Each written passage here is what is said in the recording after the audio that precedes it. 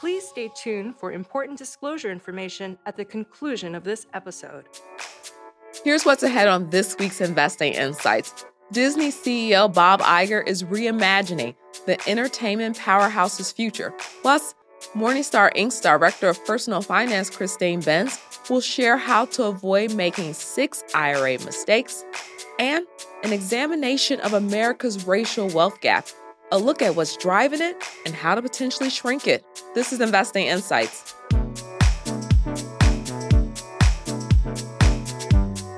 Welcome to Investing Insights. I'm your host, Ivana Hampton, and let's get started with a look at the Morningstar headlines.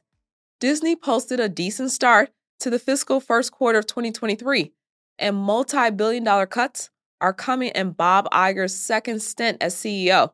Iger says the company will shave more than $5 billion from the budget, and that would include eliminating about 7,000 jobs, along with big spending cuts on non-sports content. Disney is splitting into 3 divisions, with ESPN as its own segment for the first time. Iger made clear the actions do not signal a potential spin-out or sale of the sports network. The Disney Plus streaming service struggled, losing more than 2 million customers globally. However, Disney says it expects strong subscriber growth in the second half of the fiscal year. The company reiterated that it still expects the streaming service to achieve profitability in fiscal 2024. The Parks and Consumer segment drove earnings, with domestic and international parks posting 27% growth. Morningstar still thinks Disney shares are worth $155 and currently look undervalued. Uber delivered another impressive quarter, with year-over-year growth in users, monthly trips, and monetizing its app. Top-line growth in the fourth quarter generated additional operating leverage and margin expansion. Total revenue was up nearly 50% year-over-year, and management showed impressive confidence about having a profitable quarter this year. And that supports expectations that it'll reach full-year profitability in 2024. Uber's first quarter outlook indicates continuing strong growth through 2023, and Morningstar expects lower gross bookings and revenue since an economic downturn will likely weaken demand. We've reduced our estimate of the stock's worth by $5 to $68 a share and continue to view Uber as undervalued. PayPal released a mixed bag of results for its fourth quarter as it begins the search for a new CEO. The digital payment platform struggled with revenue growth as it fights a tough industry environment, likely through 2023. However, cost control actions are working, and Morningstar believes the outlook on margins has improved. E-commerce activity has slowed, but payment volume and revenue both increased 9% year over year. Management is confident revenue growth will hold at this level, and their comments suggesting the company is holding its market share are encouraging. CEO Dan Schulman announced he plans to step down at the end of the year. The board should have time to find a replacement. However, Schulman says he could be flexible if necessary. Morningstar is sticking with its $135 estimate of PayPal stock's worth and considers it undervalued. AbbVie reported fourth quarter results that were in line with Morningstar's expectations, but the company's long-term outlook isn't as healthy as competition moves in on established products. Management is looking at big declines for the immunology drug Humira, along with its cancer drug, Imbruvica, over the next 2 years, and the longer-term outlook calling for Imbruvica's sales to stabilize seems too optimistic. Despite those challenges, AbbVie's next generation of drugs should be able to replace lost sales from maturing products. The new immunology drugs Skyrizi and Rinvoq both saw big gains in the last quarter, and they hold potential for future sales based on their success in studies versus branded competitors. And 2 recently launched migraine drugs also show promise in effectiveness and ease of use. Morningstar doesn't expect to make any major changes to its $120 estimate of the stock's worth and views the shares as slightly overvalued. February is Black History Month, and Morningstar has analyzed the racial wealth gap in America. Researchers have found income and savings rates factor into the equation. Morningstar Inc.'s editor, Keith Reed Cleveland, is one of the authors of 11 charts examining the racial wealth gap, and Keith is joining me on Investing Insights to discuss it. Racial inequality has led to wage disparities among people of color. What has research shown when households are compared? Yes, well, first let's start by looking at the research that we actually did. We started off by looking back at widely publicly available data sources like the U.S. Census Bureau, the Brookings Institution, and the Survey of Consumer Finance. And we originally ran this article, the first version of it, back in January of 2022, and we've since updated it more as time goes on and more data becomes available. Now, as far as the current version that we just launched, current data shows us that Black and Hispanic households respectively hold 62 and 74% of an annual income in 2021 compared to the non-Hispanic white households. Now, those are very similar numbers to what we saw in 2020, and it just means the trend is kind of going forward as time goes on. And lastly, we also saw that generally from 2016 to 2021, across all racial lines, annual income has gone up. Keith, Morningstar researchers found that lower income is a direct cause of lower savings rates among Black and Hispanic households. Can you tell us about the savings rates? Yes, correct. So by savings rates, we're talking about the amount of money that people are putting into a savings account, whether that be an actual savings account or some kind of a retirement account like a 401k. And we looked at that across racial lines as well for our research. And in that, we found that as of August 2021, Black households were only saving 0.6% of their income in savings accounts compared to 2% for Hispanic families and 6% for non-Hispanic white households. And when you add in the context of the income disparities that we talked about in our last question, you start to see how this can become an ongoing trend over time that builds and gains momentum. Now, what about building a nest egg?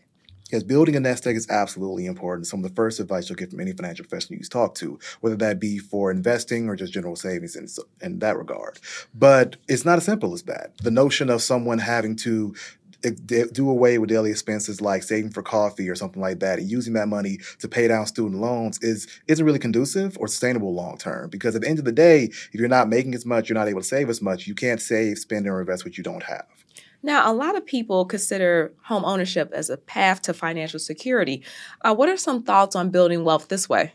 That is a very wide-ranging conversation, and actually to help answer that, I reached out to a combination of Morningstar researchers and collaborators and posed that exact same question about how much of a vehicle can homeownership be for upward economic mobility. And we found that Morningstar's Brian Bernard said that historically, homeownership definitely is one of the most stable ways to build wealth over time. But the problem is, due to structural barriers, it's not as available to people of color, and they're not able to get into that game in the first place. And moving on from there, we saw that Morningstar contributor Brian Thompson agreed that homeownership has a lot of upside, absolutely, but it's not perfect, in his words, because Black homeownership specifically is on par with where it was in the 1970s, but it's definitely down from where it was in its peak in the 1990s. And at this point, in comparison, non-Hispanic white homeownership is actually peaked in 2020. So those two very different narratives that we're seeing take place. So economists Derek Hamilton and William Darity proposed creating baby bonds to help close the racial wealth gap. What are baby bonds and how do they work? So baby bonds are a concept that's been around for quite a while, actually. And essentially it's the idea that the government would find families of lower income and contribute funds to those children born to those families when birth on an annual basis up until they turn 18. Once they turn 18, those adults can essentially use that money for a big life expense such as college education or for a first-time home purchase as well, or down payment. And essentially the idea behind this is that they'll be able to use that money to get ahead. And with this money be contributed across racial lines, not only to people of color, but to anyone that falls and meets a certain threshold. And then from there, our own Morningstar researcher, Aaron Shapiro and Leah Mitchell, did some research and tested baby bonds and how they could play out in a variety of scenarios. And in the best case scenario, they found that it could potentially help shrink the racial wealth gap by as much as half. Wow. Well, thank you, Keith, for this discussion today about the racial wealth gap in America and baby bonds. Thank you, and I'm happy to be here. You can still contribute to your 2022 IRA if you haven't fully funded it yet. But the window of time is shrinking as April 18th gets closer. Here's Morningstar Inc.'s Director of Content, Susan Jabinski, and Morningstar Inc.'s Director of Personal Finance, Christine Benz. Hi, I'm Susan Jabinski with Morningstar. It's IRA season, which is the period before tax day when people rush out to fund their IRAs. Joining me to discuss 6 IRA mistakes to avoid this year is Christine Benz. Christine's Morningstar's Director of Personal Finance and Retirement Planning. Nice to see you, Christine. Good to see you too, Susan. So let's delve into some of these mistakes. You say the first key mistake that people often make is rushing to contribute at the last minute to an IRA. Why is that an issue, and how can people avoid it? Right. When investment providers look at when people make their contributions, they often do take it down to the wire. So they rush in their IRA contributions, say for 2022, right before the tax filing deadline, which in 2023 is April 18th. So the reason you don't want to do that is foregone compounding, that it's not a big deal if you do it 1 year, but if you do it year after year, that's 12 months, maybe 15 months of foregone compounding. So I think that ideally you would get those contributions in as soon as you're able to make them. So you can make your 2023 contribution now. As of January 1st, you could start funding that 2023 IRA. So I like the idea of people doing that, or maybe looking at a dollar cost averaging plan where you're putting regular sums in each month, because in a lot of households, that total IRA contribution can be kind of a heavy lift. So why not space it out to make it more manageable for yourself? Now, the second mistake that a lot of us make is somewhat related, and it's maybe you will fund the IRA, but then you delay going in and actually getting that money invested. So let's talk about that and what people are sort of sacrificing as a result of not getting those dollars invested more quickly than they often do. Right. This is another insight from investment providers. Vanguard did some great research a few years ago where they looked at what they called the procrastination penalty. So they looked at this two-factor issue where people are late getting these contributions in, and sometimes they put the money in, but they don't put the money in anything. It just sort of sits there in the cash account. And so I think a great way to work around that is, assuming these are funds that you are setting aside for your own retirement, why not use a target date fund here as well? I think they're arguably underutilized in the IRA context. Of course, people use them very much in 401k plans, but I think they're equally effective, equally hands-off, and easy to use in the years leading up to retirement as a target date fund would be in a 401k. Now, speaking of getting those IRA funds invested, one risk that you think some investors may face this year in particular is being too conservative with how they invest those IRA assets, based on what we saw in the market last year. Let's talk a little bit about that. Right. I think there are two factors at play here. I'm hearing a lot of enthusiasm for very conservative investments, cash investments, in part because stocks were bad last year, bonds were bad last year, but also yields are starting to look pretty compelling. You can earn a 4% FDIC insured return on a savings account today, or on some sort of CD or very safe account. The risk, though, I think if you're a younger investor especially, is that you are locking in a very low yield. You will not be participating in the equity markets, potential for gains. So my thought is that for younger investors, conservative investments probably aren't a great fit. They'd probably want to be more long-term oriented. And we can all just fall into this trap of recency bias, where the very recent past affects what we do. If you're a younger investor, or even sort of an intermediate term investor with 10 years to retirement, you probably don't need extremely safe investments within your IRA. Now, another mistake sometimes investors will make is that they can't make an IRA contribution because they earn too much money. So, how can investors sort of get around income limits when it comes to IRAs? Right. So people will see there are income limits if they want to make deductible traditional IRA contributions. There are higher income limits that apply to Roth contributions. So if you look at those Roth contribution limits and say, well, I make more than that, don't assume you're shut out. You can take advantage of what's called the backdoor Roth IRA maneuver. And the basic idea is that you fund a traditional non-deductible IRA. There aren't any income limits on that type of IRA. You can fund it as long as you have earned income of any kind. You can earn a lot of earned income and still make that traditional non-deductible contribution. So you fund that type of account, and then shortly thereafter, ideally, you convert it to a Roth account, and there aren't any income limits on those conversions either. So it's a great way to get funds into an IRA, even if you are a higher earner who can't make that direct front door IRA contribution. Now, with the backdoor IRA contribution, though, if investors do have a lot of IRA assets in general, they have to be a little careful with that. Let's talk about that. Right. It's such a good point, Susan. There's what is called the pro rata rule that applies to all of your traditional IRAs. And if you're doing conversions or you're taking distributions from your IRAs, from your traditional IRAs, the IRS looks at the composition of those IRAs. So if you're just making that little non-deductible contribution and doing the conversion, if you don't have any other IRA assets, that shouldn't cost you much in taxes. Mm-hmm. If, on the other hand, you have a lot of assets in a traditional IRA that consist of deductible contributions, so funds that you've never paid taxes on, that could cause the conversion of your small new IRA to be at least somewhat taxable. So do your homework on what the tax bill might be. It's not a reason to necessarily avoid doing that backdoor maneuver, but just understand that you may owe a little bit more in taxes than would be the case if you just had that single non-deductible traditional IRA that you were converting and doing the backdoor maneuver with. Got it.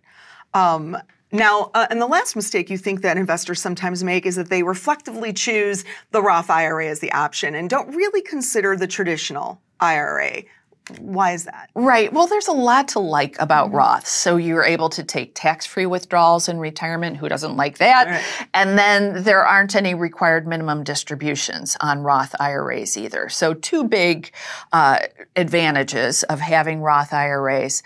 But the reason that some people should look at making a traditional deductible IRA contribution is if they're in a relatively high tax bracket at the time of contribution relative to where they might be when they begin pulling the funds out in retirement. So a great example would be kind of a late career saver. Earnings are fairly high, but that person hasn't saved a lot for retirement. In that case, he or she might be better taking the tax break today at the higher tax level and then paying taxes on the funds in retirement upon withdrawal. So run the numbers on that. It's not automatic that Roth IRA is the right answer for everyone. And then I would also say we've been watching with Secure 2.0, which was a piece of legislation that passed at the end of last year. We've been watching the required minimum distribution limits on the age limits on traditional IRAs go up and up and up, and they're going to go up further in 2033, all the way to age 75. So that, in a way, is taking away what had been one of the big knocks on traditional IRAs, that you're subject to these RMDs, and I think making it a little less of an issue for many households. Well, Christine, thank you for walking us through these mistakes today, and hopefully we won't make them anymore because we've been listening to what you've just told us. Thank you for your so time. much, Susan. I'm Susan Chabinsky with Morningstar. Thanks for tuning in. Thanks, Christine and Susan. Subscribe to Morningstar's YouTube channel to see new videos about market news, personal finance, and investment picks. Thanks to podcast producer Jake Vankerson. And thank you for tuning into Investing Insights this week. I'm your host, Ivana Hampton. I'm a senior multimedia editor here at Morningstar. Take care. This recording is for informational purposes only and should not be considered investment advice. Opinions expressed are as of the date of recording. Such opinions are subject to change. The views and opinions of guests on this program are not necessarily those of Morningstar Inc. and its affiliates. While this guest may license or offer products and services of Morningstar and its affiliates, unless otherwise stated, he or she is not affiliated with Morningstar and its affiliates. Morningstar does not guarantee the accuracy or the completeness of the data presented herein. Morningstar Research Services is a subsidiary of Morningstar Inc. and is registered with the U.S. Securities and Exchange Commission. Morningstar Research Services shall not be responsible for any trading decisions, damages, or other losses resulting from or related to the information, data analyses, or opinions, or their use. Past performance is not a guarantee of future results. All investments are subject to investment risk, including possible loss of principal. Individuals should seriously consider if an investment is suitable for them by referencing their own financial position, investment objectives, and risk profile before making any investment decision.